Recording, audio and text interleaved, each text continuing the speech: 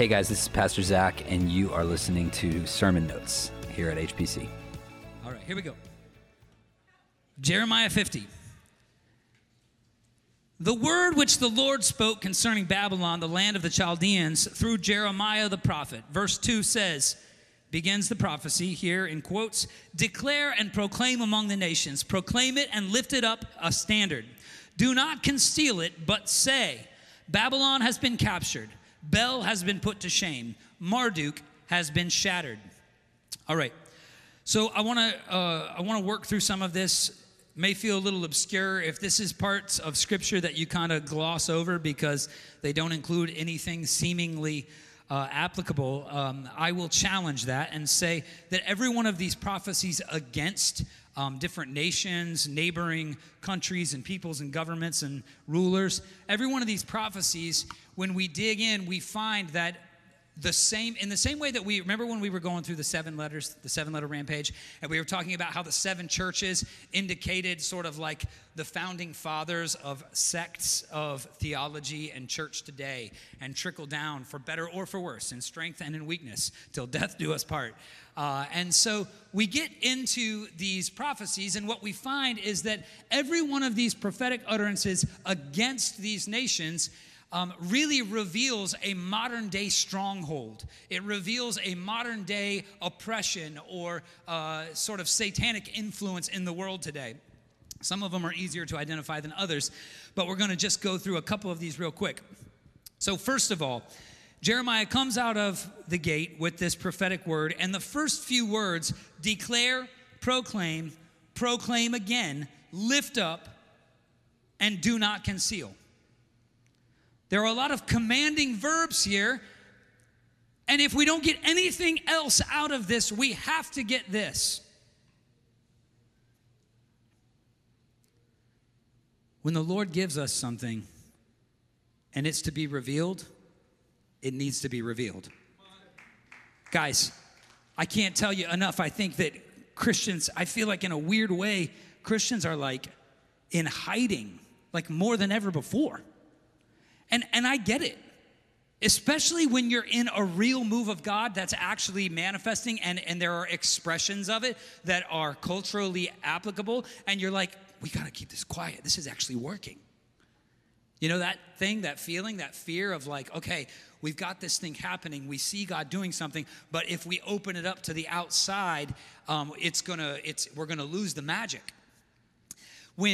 When God brings this prophetic thing and he says, proclaim it, declare it, proclaim it again, say it out loud, lift it up, don't conceal it. He's making the point that the ball is in your court. If you want to take a light and hide it under a bushel so that it's no good to anybody, including yourself, what's the point? But he's called us to receive, not just to receive from him, but then to take and reveal it, declare it. I know Kim and I were talking a little this last week about the river, and we were kind of like, hey, man, we see God doing like, there's literally like signs and wonders. There are miracles happening down there, not to mention just like good spirit-filled healthcare, like really cool godly stuff. And the way that the Lord gave us a strategy to start this, there's something about it that we kind of almost want to like keep off the radar. You know, it's kind of like, okay, tell your friends and nobody else, you know what I'm saying? It's like a speakeasy down there, you know? Like where you gotta like knock 3 times on the ceiling if you want me, twice on the pipe if you just need a prescription, you know what I'm saying? Some of y'all just need to knock the pipe in general. What? And yeah, there's like a safe word to get in. I love this. By the way, Kim Gagney turned 40 this week.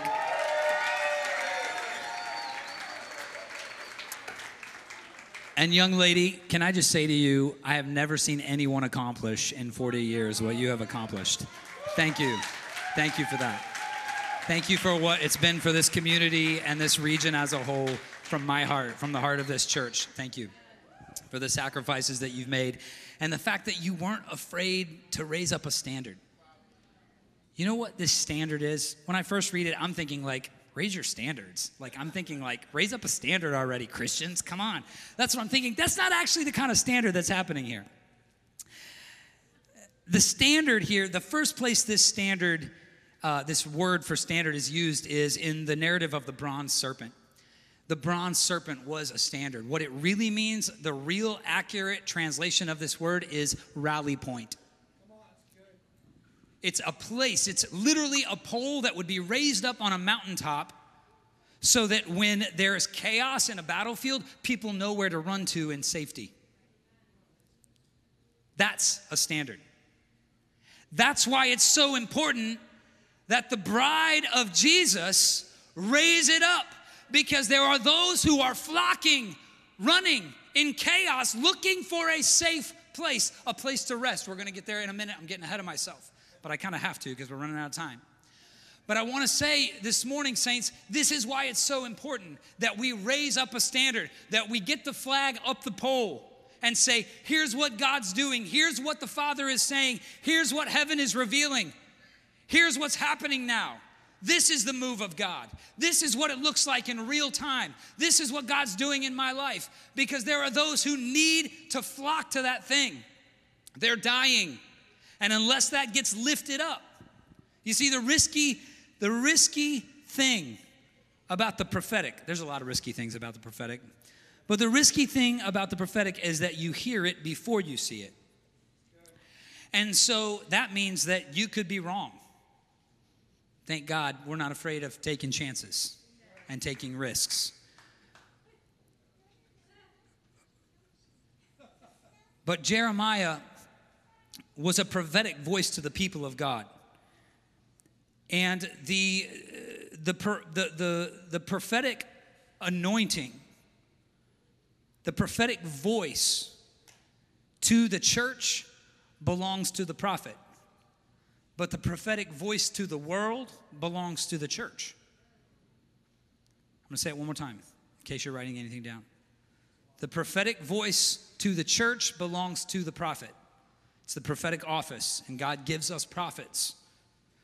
But the prophetic voice to the world is the church. So this raising up the standard, this was not just Jeremiah's job. This was the people of God collectively, corporately.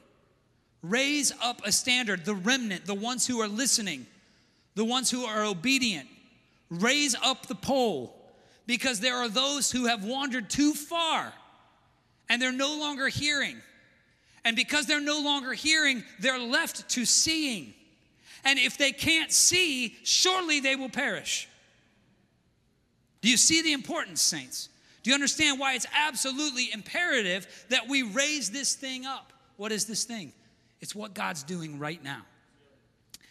Here we go. He gets into it. Proclaim it, lift it up. Do not conceal it, but say, Babylon has been captured. Somebody say amen. Amen. Babylon has been captured. Bel has been put to shame. Marduk has been shattered. All right. So there is a modern day, I know, really, Zach, like ancient gods, is this necessary? Absolutely it is. And here's why. Because Bel, you ready for this? Bel was an evolved version of Marduk. So earlier Babylonian mythology and paganism, Marduk was a god. They had gods of different things. And Marduk was a god of justice, compassion, and healing. Okay? However, as more and more cultural influence came in, as Babylon would take over different areas and entities, and other people groups would come in and their religious system evolved, Marduk turned into Bel. But Bel was the god of order and destiny. Now, if you want to go deep this morning, I'm going to tell you something. You can take it to the bank. When justice, compassion, and healing become our gods, they exalt themselves into order and destiny. When justice, compassion, and healing, all three good things, but when they are exalted as gods, they then are given the right of way to exalt themselves out of order, becoming order and destiny for us. And now you see a church that has made justice their God. Now you see a church that has made compassion their idol. Now you see a church that has made healing the centrifugal force of everything that they are and do. And when that happens, order and destiny, what does it say? Are put to shame. We've lost order. We've lost destiny. The beliefs. Why is the church having such a hard time raising up a standard and putting anything up on a pole? Because we've lost our way. We've lost order. We've lost destiny. We've gotten our eyes shifted off we're going there in a minute. But we've got to understand that the same process that was true thousands of years ago is playing out on the stage of the world's religious systems today.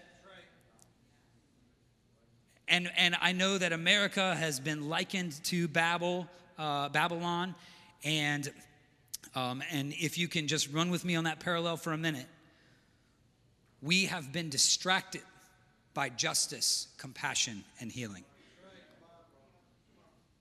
And if we're not going to allow those things to become shattered, and by the way, they have, just take a look around.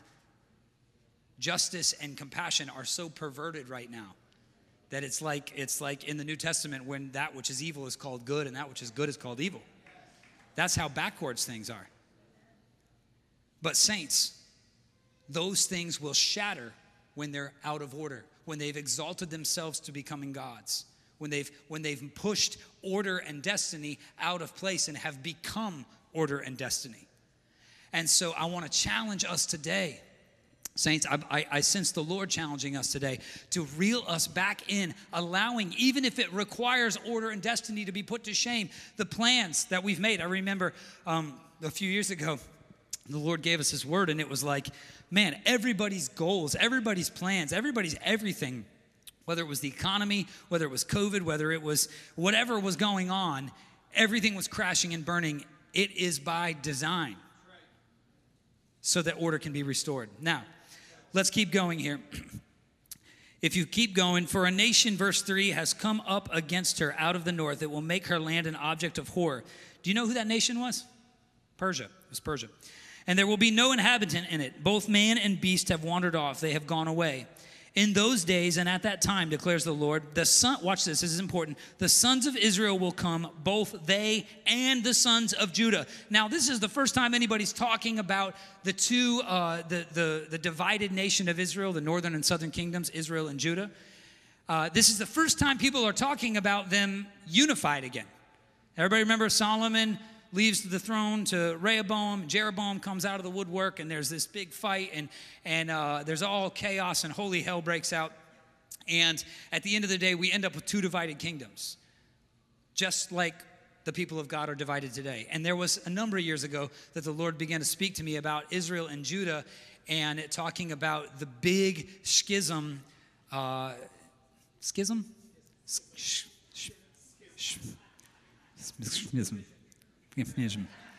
That big rift that took place.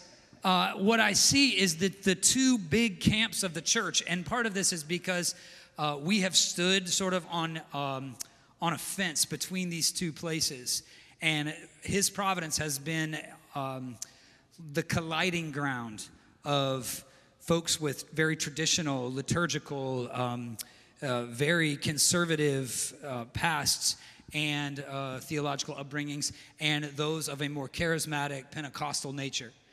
And years ago, I was preaching a message, and the Lord used the Israel and Judah, the two kingdoms, to show me how these things were going to come back together. I think actually it was on a Tuesday night. We talked about tying the two sticks together. Was anybody here for that?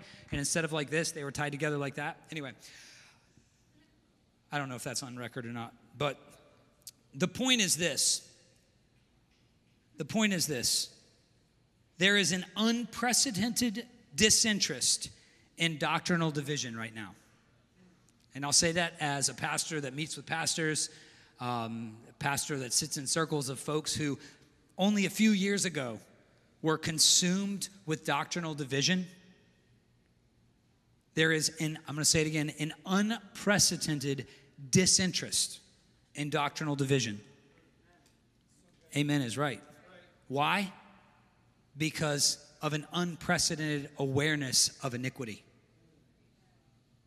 Isn't it crazy that when we can get really real about the brokenness in us, that the things that we were so proud of that we got right start to fade away?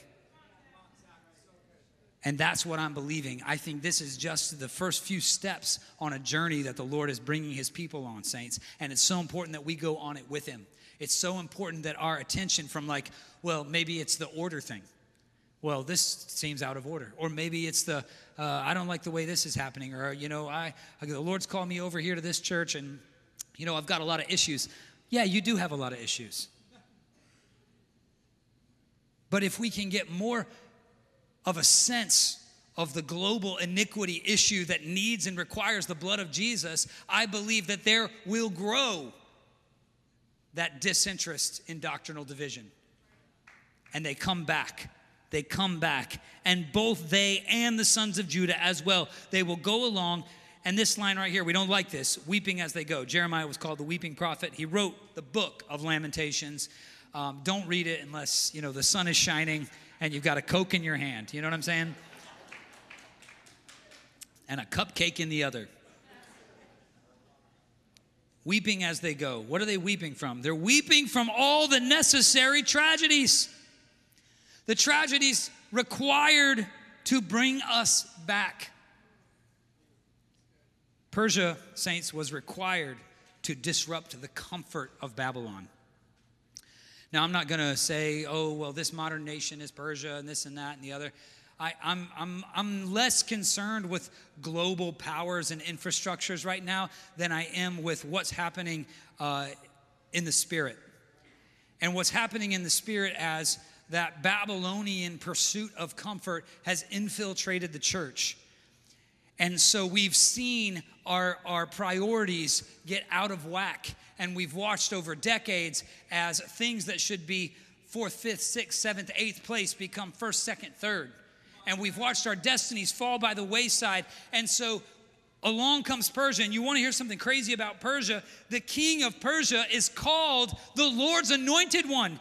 There is messianic prophetic stuff written about the Persian king. A pagan man. Why? Because the hand of the Lord was on him to disrupt the comfort that had sacrificed the destiny and the order of his people. It makes me wonder today if it feels like our comfort is being disrupted and sacrificed. Could it be the hand of the Lord? There's only so many blind eyes we can turn before we're just blind.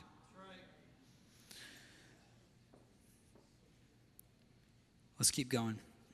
And it will be the Lord their God they will seek. They will ask for the way to Zion, turning their faces in its direction. They will come that they may join themselves to the Lord in an everlasting covenant that will not be forgotten. Okay, Jeremiah. They'll ask the way. But what I want to ask this morning is, who are they asking? They'll ask the way. But who are they asking? They're asking a remnant. They're asking the ones that haven't yet bowed their knee to the gods of this world. They're asking for someone who has the standard to raise. You can't raise anything unless you have it. Most Christians had it. If you had a real ever relationship with Jesus, there was something in your possession, in your spirit to raise up as that signal, as that sign to say, this is a safe place. This is a place of promise. This is a place of principle. This is a place of the statutes and the heart of God. This is a place where the Spirit can land. But what happens is when we have no purpose for that, when we have no use for that, over years and decades go by, we lose it. Where'd that thing go? Remember that thing you had 25 years ago? I had it around here somewhere. Have you cleaned out your garage in there? I haven't cleaned out anything since then. Okay, so you still have it. I might have sold it in a yard sale. I don't know. You see what happens when we don't use this stuff? When it doesn't become our own standard? We don't have anything to offer anybody else. And we hear the prophetic voice say, raise it up, proclaim it, declare it, say it. Do not conceal it. How much clearer can it get? Why? Because in the last days, there will be a return. When the comfort is no more. When Bel has been put to shame and Marduk has been shattered. And all the other things that we've made gods don't show up for work. They will come asking the way.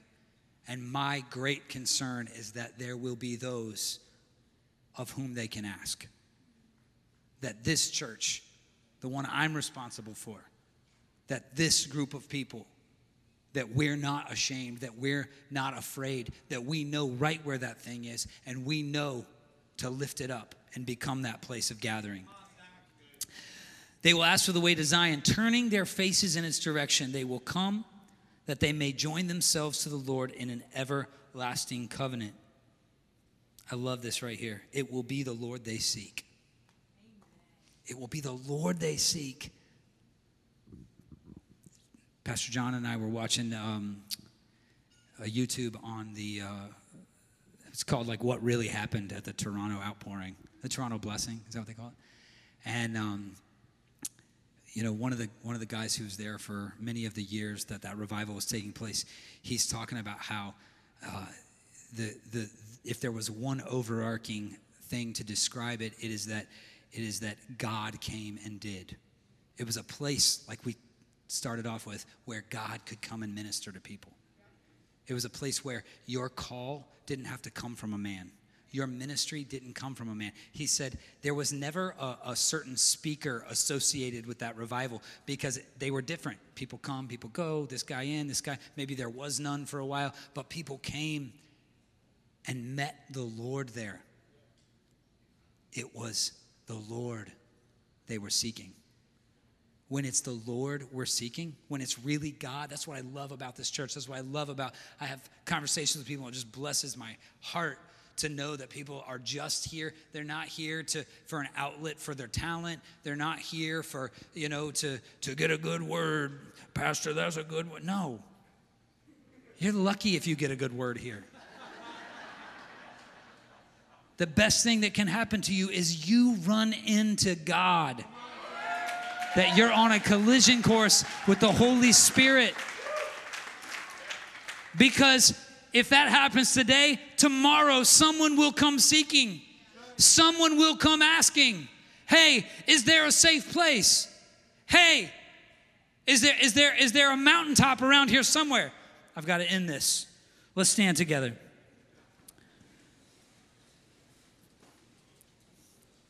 I love it right here. And they will join themselves to the Lord in an everlasting covenant that will not be forgotten. See, the problem is never with covenant. The problem is with forgetfulness. Okay? When your marriage got cold, it wasn't that there was ever an issue with the covenant. It's that you forgot the covenant. And that happens with the Lord. We forget that we made him our Lord and our Savior. We forget that we made him the master of our lives. We forget that we accepted the gift of his blood. We forget that means that our destiny has changed. We forget it. We forget the covenant. They will be joined in an everlasting covenant that will not be forgotten. And I want to close in verse 6 here. It says, my people have become lost sheep. Their shepherds have led them astray. They've made them turn aside on mountains, and they have gone along from mountain to hill. As I was reading that, I felt like the Lord just dropped, like for each one of those lines, a reality. And perhaps the most sobering is that first one. Their shepherds have led them astray. Oh, dang it. This is where it reflects badly on my people. The leaders of the church, the ones entrusted with the stewardship of the move of the Holy Spirit. the ones who've been neglectful, ignorant, indulgent, prideful, careless, reckless, forgetful.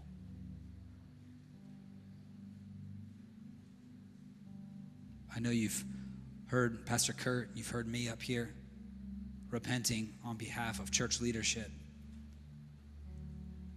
And I'm going to do it again. If you're in this room this morning and a shepherd has led you astray, I want you to know this morning that that is not the heart of the Father. That was not our good shepherd.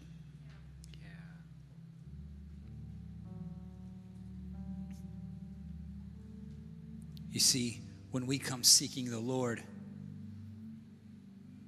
the erroneousness and fallacy of man, it's not really that big of a deal. When we come seeking the Lord, when our covenant is with Him, when our ministry is from Him and not man to man all the time, when man drops the ball, when man gets it wrong, when man operates in the flesh, or women, it's not that big of a deal anymore. It doesn't wreck my day when somebody has a moral failure or a character flaw or a whatever issue. It's like, oh, that's right, you're just a dude. Got it, thanks for trying.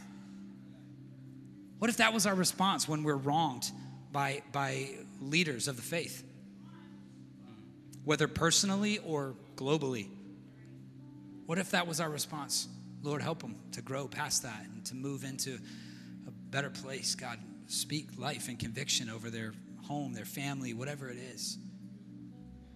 But I repent and I apologize for the way that the church has led so many astray. This is not a call to come back to church. This is a call to come back to the Father.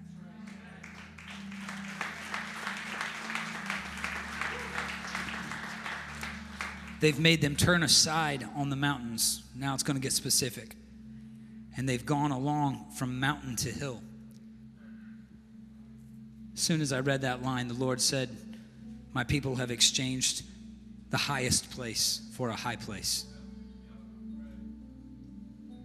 You see, when we're led astray, the capital achievement there is that the mountaintop where we meet God is not the destination.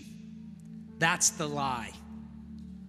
And so when you have a shepherd that's turning his sheep away from the mountaintop, when you have a shepherd that's saying, yeah, you met with God, that's great, but let's go do this. Let's go try this. Come over here and worship compassion with me. Come over here, let's make a sacrifice to justice. Come over here and let's talk about healing. Wait, but I was up with the Lord up here on the mountain. Yeah, but come follow me.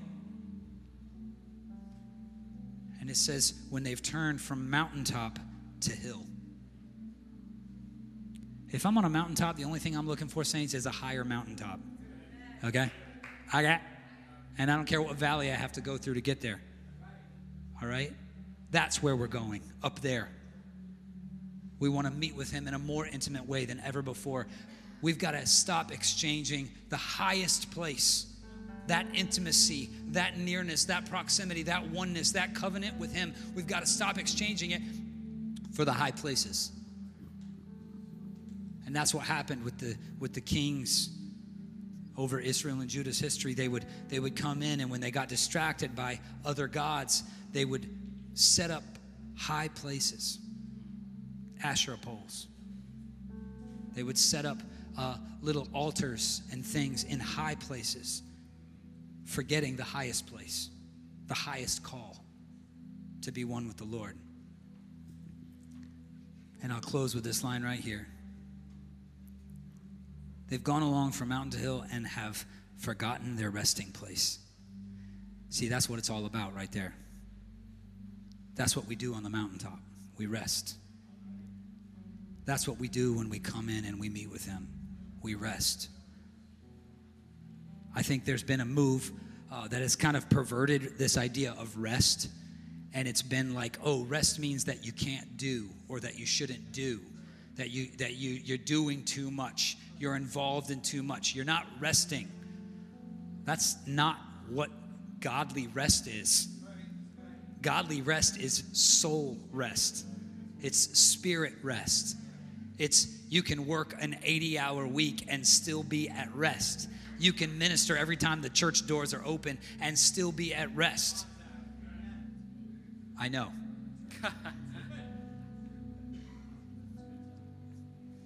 They've forgotten their resting place. And so works has become the bad guy when that was never the Lord's intention. Works was never the bad guy unless you've forgotten your resting place. Saints, I am praying that we are a church that can lead people to the resting place, that can lead people to the mountaintop, that can raise up that standard. And by the way, that standard was usually raised up on a mountaintop for the sake of visibility. I look across this room and I see people that the Lord is placing in realms of visibility. There are promotions taking place in here. There are gifts being leveraged by heaven. The gifts are bringing you before kings for one reason and one reason only, so that when you lift up that standard, more people can see it. There are people moving into offices, moving into spheres of influence that you've never had and you don't feel like you are worthy of. In fact, I want to pray over you. And I don't care what time it is. This is more important. If that's you and maybe there has been a shift in your practical, real life world, maybe your job, your home, whatever it is. If this is more of a conceptual thing, it's a spiritual thing, it's something that you know is happening in your walk with the Lord, the same thing goes. Step out of your seat and meet me down here. If you feel like the Lord is moving you into a place of authority, a place of office, a place of promotion. I know sometimes we have the altar call where we're going to speak it over people, but this church is full of people. You're already doing this. You're already there. Yeah, this is good. Yep, good. Quick. Anybody else? Not quick because we're running out of time. Just quick. Good. Because I want to pray over this group down here. Raising up a standard. Raising up a standard.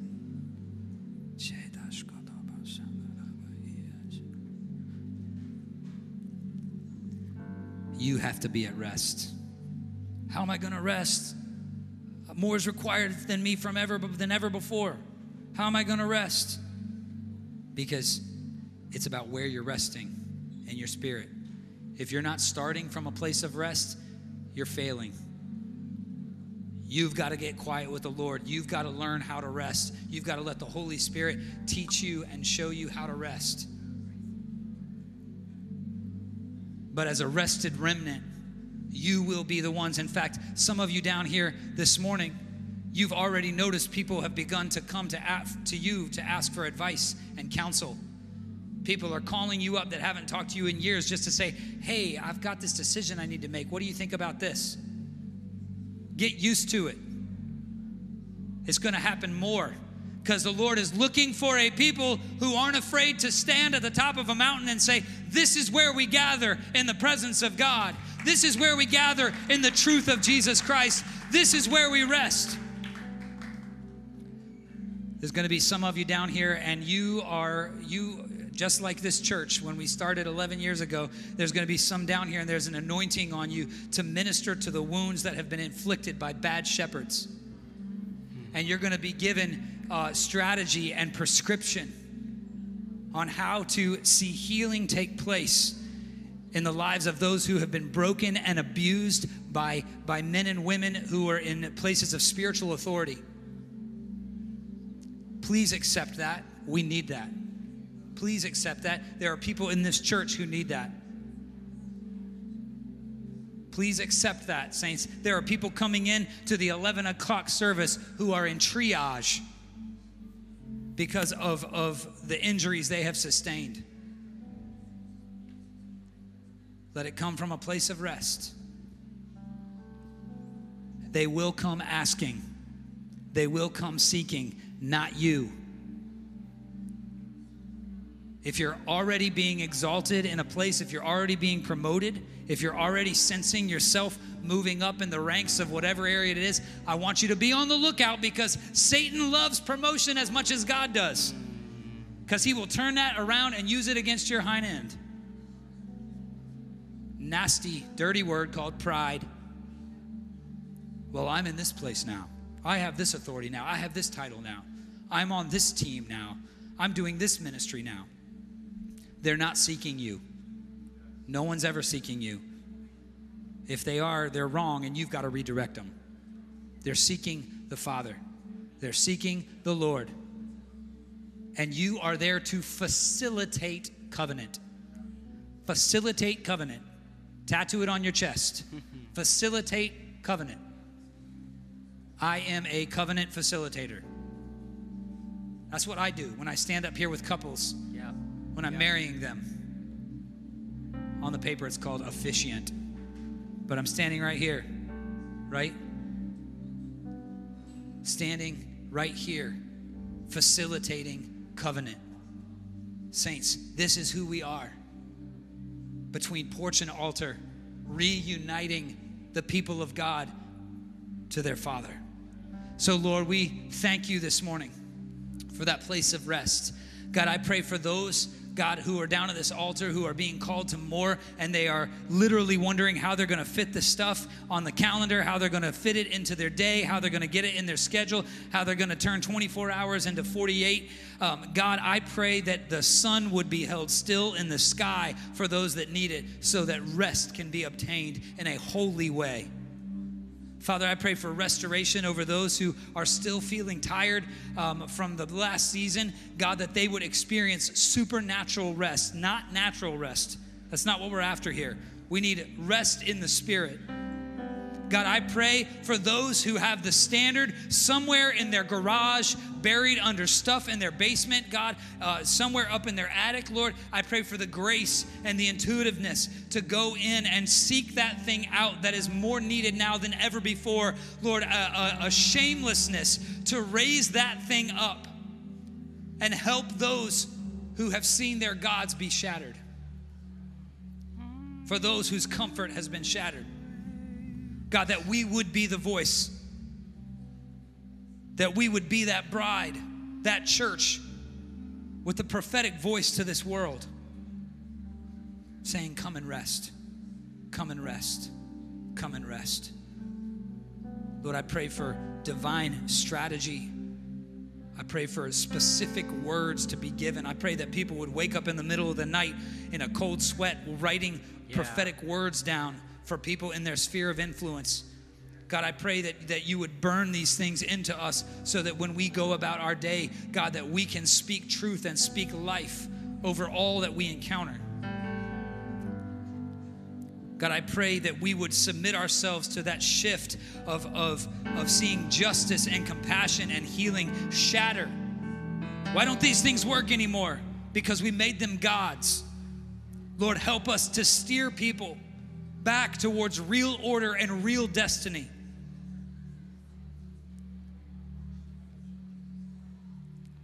We thank you, Lord. This is Pastor Zac, and you've been listening to HPC Sermon Notes. Love you guys. God bless you, and have the best day of your life.